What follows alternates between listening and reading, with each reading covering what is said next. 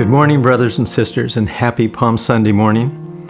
It is a little strange to say happy Palm Sunday in the circumstances that we're living in today. My name is Chris Anderson, and I'm the teacher of Class A40. And what's interesting to me is just this morning I was reading in Psalm 119, which you know is a great meditation on the Word of God. And I came across this verse, or these two verses, I guess. How sweet are your words to my taste, sweeter than honey to my mouth. I gain understanding from your precepts, therefore I hate every wrong path. And that is really going to be part of the theme of Romans chapter 6 today. So I'm going to do a short review of how we reached chapter 6. And so while you are reaching for your Bibles and turning to chapter 6, I'll start with a short summary. Several weeks ago in chapter 1, God's wrath was revealed to us against ungodliness. And we got kind of a very strong beginning to Paul's teaching. Then in chapter 2, we learned that God will righteously judge both Gentiles and Jews. In chapter 3, we were also told that no one can be saved by obeying the law. But Paul makes this profound announcement that justification comes by means of a righteousness from God that has now been revealed, a righteousness that comes through faith in Jesus Christ. Then in chapter 4, Paul held up Abraham as kind of the gold standard of justification by faith, and we need to keep in mind that Abraham lived before the giving of the law. Then last week in chapter 5, Paul gave us one of his famous therefores, saying, "Therefore, through justification by faith we are saved, from God's wrath, are reconciled, and have peace with God." And in today's lesson in chapter 6, Paul turns from the subject of justification by faith, and he goes to a new topic of sanctification. Now, my comments today may seem a bit long, so I don't want us to get lost in where we're going. We're going to read chapter 6 in three passages. The first one will focus on abounding grace.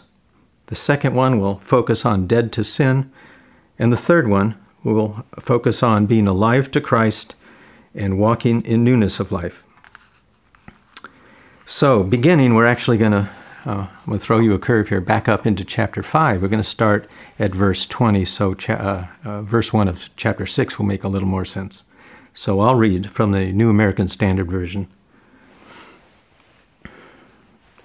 The law came in so that the transgression would increase. But where sin increased, grace abounded all the more, so that as sin reigned in death, even so grace would reign through righteousness to eternal life, through Jesus Christ our Lord. What shall we say then? Are we to continue in sin so that grace may increase or be in abundance? May it never be. How shall we, who died to sin, still live in it? Okay, we'll stop there. It's just 3 or 4 verses, but it's important to stop because there's a lot here. Now, the first thing that comes to my mind is why on earth would the Apostle Paul ask this question of new believers in Rome, are we to continue in sin so that grace may increase? Well, it will help, I think, to unpack a little bit of this question by looking at several issues that it raises. The first one is the possible conflict between sin and grace. So first we'll recall that back in chapter 5, Paul told us that we now have access to God's grace. He says, "Therefore, having been justified by faith, we have peace with God through our Lord Jesus Christ, through whom also we have obtained our introduction by faith into this grace in which we stand." Paul says that with the coming of the law, we became more aware of our sin, and that, quote, "where sin increased, grace abounded all the more." Also, Paul teaches that we are no longer under the law, but under grace, and he repeats that statement later in verse 14. Well, we have always known the basic laws of right or wrong. This is not hard for us. But new specific laws bring new opportunities to sin. And of course, to say keep sinning is certainly not what the law says. And as we'll see in a minute, saying that Christians are not under the law does not mean that the law has no further relevance to us. So the second issue that is raised relates to what we just were mentioning about the law, is ignoring the law. What does it do? How does it apply to the new Christian church? Now, ignoring what the law states or acting against the law is the essence of a heresy known as antinomianism. And that long word is basically composed of two components: anti, meaning against or opposed to, and nomianism, or from the Greek word nomos, which means law. So an antinomian, for example, might teach this. He might say Christians don't need to practice or live in accordance with the laws of the Old Testament because Christ's merit have freed us from the law. Also, during the early church centuries, you probably heard that there was a sect or a heresy around the philosophy of Gnosticism. And a Gnostic would say that we can obtain perfection through special knowledge and not through following Old Testament laws. So this was an issue in the Roman Church, apparently, and something that even Paul was accused of. Now, moving forward in history, we eventually will come to the 16th century with the Reformation. And during the Reformation, the Catholic Church accused Martin Luther of antinomianism, just like Paul was accused of the heresy. They said his teaching of justification by faith alone, without regard to an obligation to do good works, was, quote, against the law of God, because it would be viewed as a license to sin. Now, the third issue that we should look at here is, does the Old Testament apply to New Testament Christians, and if so, how? Now, Paul not only deals with the heresy we just talked about in Romans 6, but also when he wrote his epistle to the Galatian church, he talked about this in a very helpful metaphor, comparing the law to a tutor. And this leads us to our third issue: how does the Old Testament apply to us? Paul writes in Galatians chapter 3, "Therefore the law has become our tutor to lead us to Christ, so that we may be justified by faith. But now that faith has come, we are no longer under a tutor, for you are all sons of God through faith in Christ Jesus." And what's interesting about this metaphor is that we don't forget the lessons our tutors teach us, even after they've gone, and we are no longer, quote, under the tutor. But as we move forward in life, we follow and build upon the lessons they've taught us, and that includes lessons from this Old Testament tutor that Paul is talking about. So we can see here that the gospel is not antinomian. It has the Old Testament as its foundation and the living Word of God as its focus and fulfillment. Today we might see antinomian views in people who do not acknowledge the principles of the law, and as an example, perhaps don't see the need to acknowledge sin or to repent due to a misguided view of God's grace. Okay, lastly, in this little section, we'll talk about the fourth issue, which is, how do good works apply here? Okay, we've clarified the role that law continues to have in the New Testament era, but we remember that the law involves many, many commandments and rules, so it's probably helpful that we think a little bit further here of the proper place of works in salvation with some additional background. First, we understand that the Old Testament Jews had a works mentality. And then later, we know that the New Testament church sometimes had to oppose people that we call Judaizers, Christians from the Jewish background that wanted to continue with their Jewish ceremonial and other laws as a part of their Christian faith.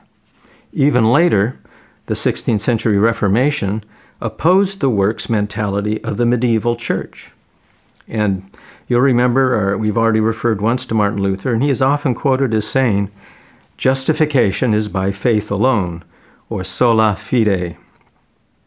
But Luther also famously said this, that we are justified by Christ by faith alone, but not in a faith that is alone.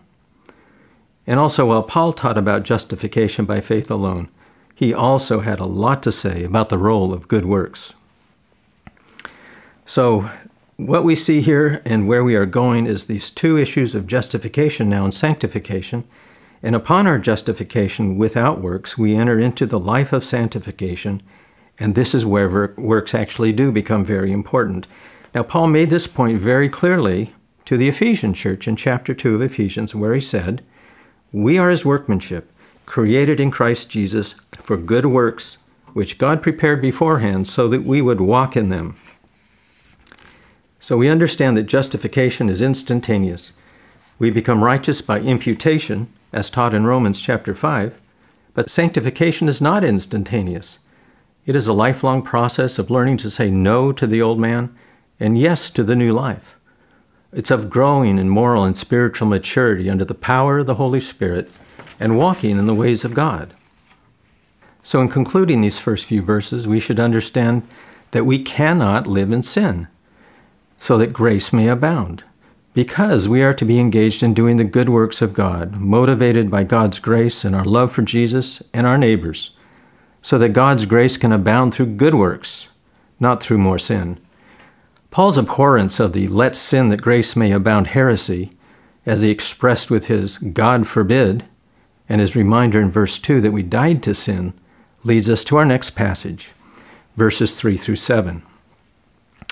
So this is our part now. Our focus will be on being dead to sin. And so let me pick up now with verses 3 through 7 of Romans chapter 6. "Or do you not know that all of us who have been baptized into Christ Jesus have been baptized into his death? Therefore we have been buried with him through baptism into death, so that as Christ was raised from the dead through the glory of the Father, so we too might walk in newness of life. For if we have become united with him in the likeness of his death, certainly we shall also be united with him in the likeness of his resurrection, knowing that our old self was crucified with him, in order that our body of sin might be done away with, so that we would no longer be slaves to sin. For he who has died is free from sin." Now we're going to look at a couple of words here. We're going to look at the word baptized, and we're going to spend a few moments here talking about this very important word of walk, that we're to walk in newness of life. We just saw that word in the verse I read a minute ago from Ephesians chapter 2. It's very interesting to look at the Greek word for this. Pardon my pronunciation, I don't know Greek, but the word would be peripateo. Now, we have a word that came from that's in our language. We don't use it much, but peripatetic means someone who travels from place to place. And the meaning wrapped up into this Greek word would include things like walking about or roaming, making one's way, or progressing. And there's a Hebrew aspect in the Hebrew word for this word about maintaining a certain kind of walk of life and conduct. So then, having been justified by God and given eternal life, we can certainly see that continuing in sin rather than walking in newness of life would be a terrible offense to the Savior and his righteousness, and why Paul says it never be. One reason for this is that we were spiritually dead in our sins under the control of Satan. But now we are no longer under this grip of sin, no longer a slave to sin, but we have been regenerated. That's a new generation or a new genesis into new life. So how can a sinner be united in the likeness of Christ's resurrection, be raised to new life, and not be different, and not act differently? Now, as a part of this dying to sin and being raised to newness, Paul now talks about the imagery of baptism, which we're going to talk about in for just a couple minutes. And as we all know, being good Southern Baptists, our church affirms the statement of faith of the Southern Baptist Convention as contained in the document that's titled The Baptist Faith and Message 2000. Baptism is described in that document in Article 7, and you can find that if you wish, and I'd recommend it to you on the church website. Go to About at the top there, then take the next link to What We Believe, and finally the last link to Doctrinal Statement. Now this is the excerpt on Christian baptism. Christian baptism is the immersion of a believer in water in the name of the Father, the Son, and the Holy Spirit. It is an act of obedience, and it symbolizes four things. 1, the believer's faith in a crucified, buried, and risen Savior. 2, the believer's death to sin. 3, the burial of the old life. And 4th, the resurrection to walk in newness of life in Christ Jesus. Further, it's a testimony to a person's faith in the final resurrection of the dead. And lastly, being a church ordinance, it's a prerequisite to the privileges of church membership and to the Lord's Supper. Now, we all have probably favorite things in the Scriptures, things we like to go to, and I like to share a couple verses because there's a favorite thing that I have, and I call it threads. You might call it themes, but we see themes that run throughout the whole Testament, and things we used to think, oh, this is New Testament teaching. You go, oh, wait a minute. Here it is. I find it in Genesis. I find it in Isaiah. And it's actually all over the place. And one of these would be living water. You can find references to living water and the meaning of living water throughout the Bible. And there is a baptism thread. And this I thought was very interesting. Peter in his epistle talks about it in chapter 3, where I'm going to pick up in the middle of his sentence. It says, the spirits in prison who once were disobedient when the patience of God kept waiting in the days of Noah during the construction of the ark, in which a few, that is 8 persons, were brought safely through the water. And corresponding to that, baptism now saves you, not the removal of dirt from flesh, but an appeal to God for a good conscience through the resurrection of Jesus Christ. And so it's kind of fun to see how baptism links us all the way back to Noah and his family and their safe passage through the flood. Now, before we read these 2 verses, Numbers 3 and 4, regarding being baptized both into Christ's death and his resurrection, I think one thing that comes to my mind, at least, an important aspect of baptism by immersion is the physical sensation. We go under the cool water. We have to close our eyes and hold our breaths.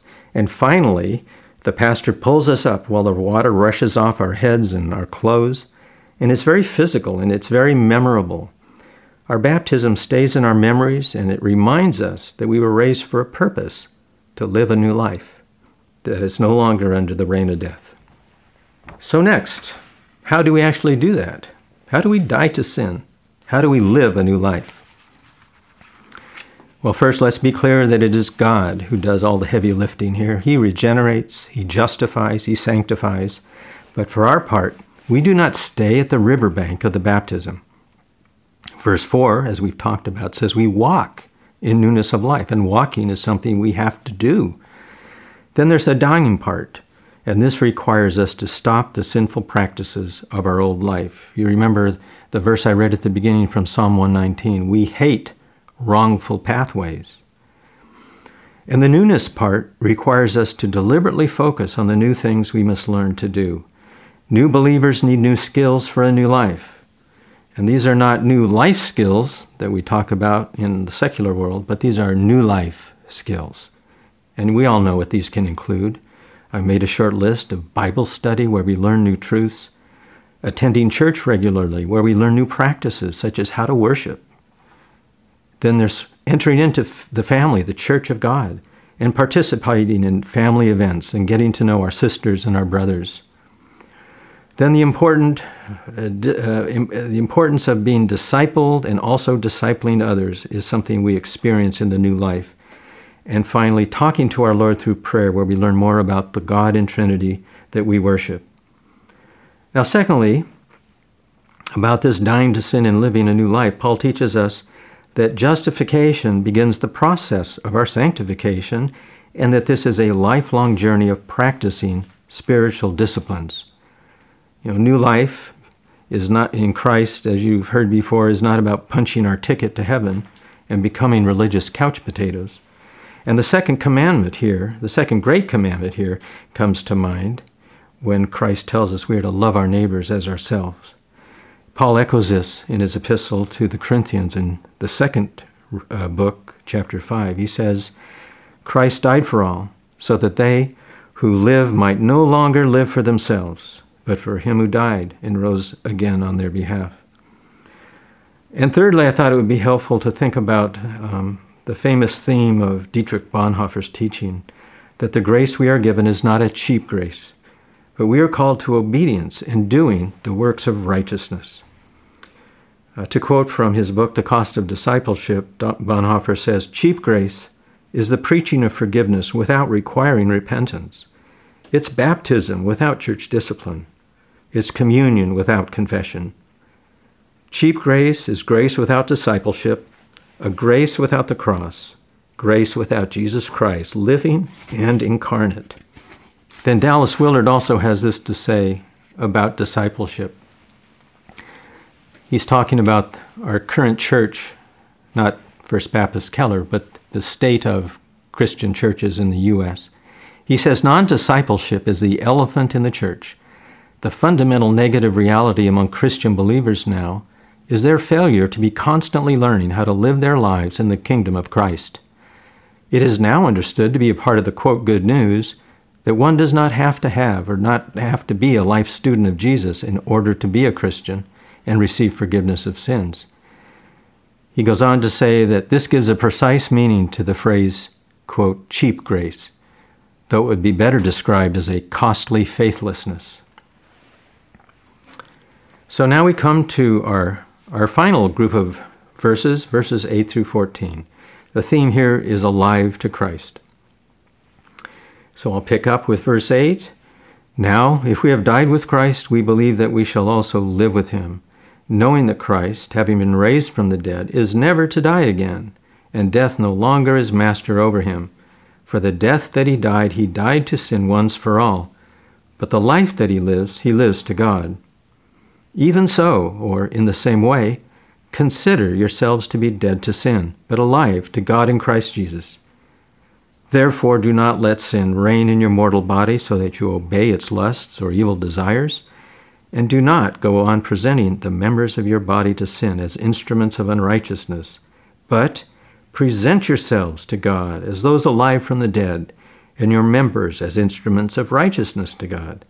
For sin shall not be master over you, for you are not under law, but under grace. And I'm reminded here that Romans chapter 12, verse 1 belongs right here too. Therefore I urge you, brethren, by the mercies of God, to present your bodies a living and holy sacrifice, acceptable to God, which is your spiritual service of worship. And I've been trying to emphasize a few words as I read, and one of those words is consider. A few minutes ago we were talking about this word that comes up that's very important, the word walk. And now we're going to look at consider. He says, consider yourselves dead to sin, but alive to God. Some versions you have, maybe reading from, may say, reckon yourselves. This is a word that is an accounting term. It means to count or calculate. In other words, we might say it means to carefully think about, perhaps even to meditate on. So then this is not a verse that we should be driving over quickly, and the word consider acts like a speed bump. It needs to slow us down so that we may look carefully. So here's something to think about.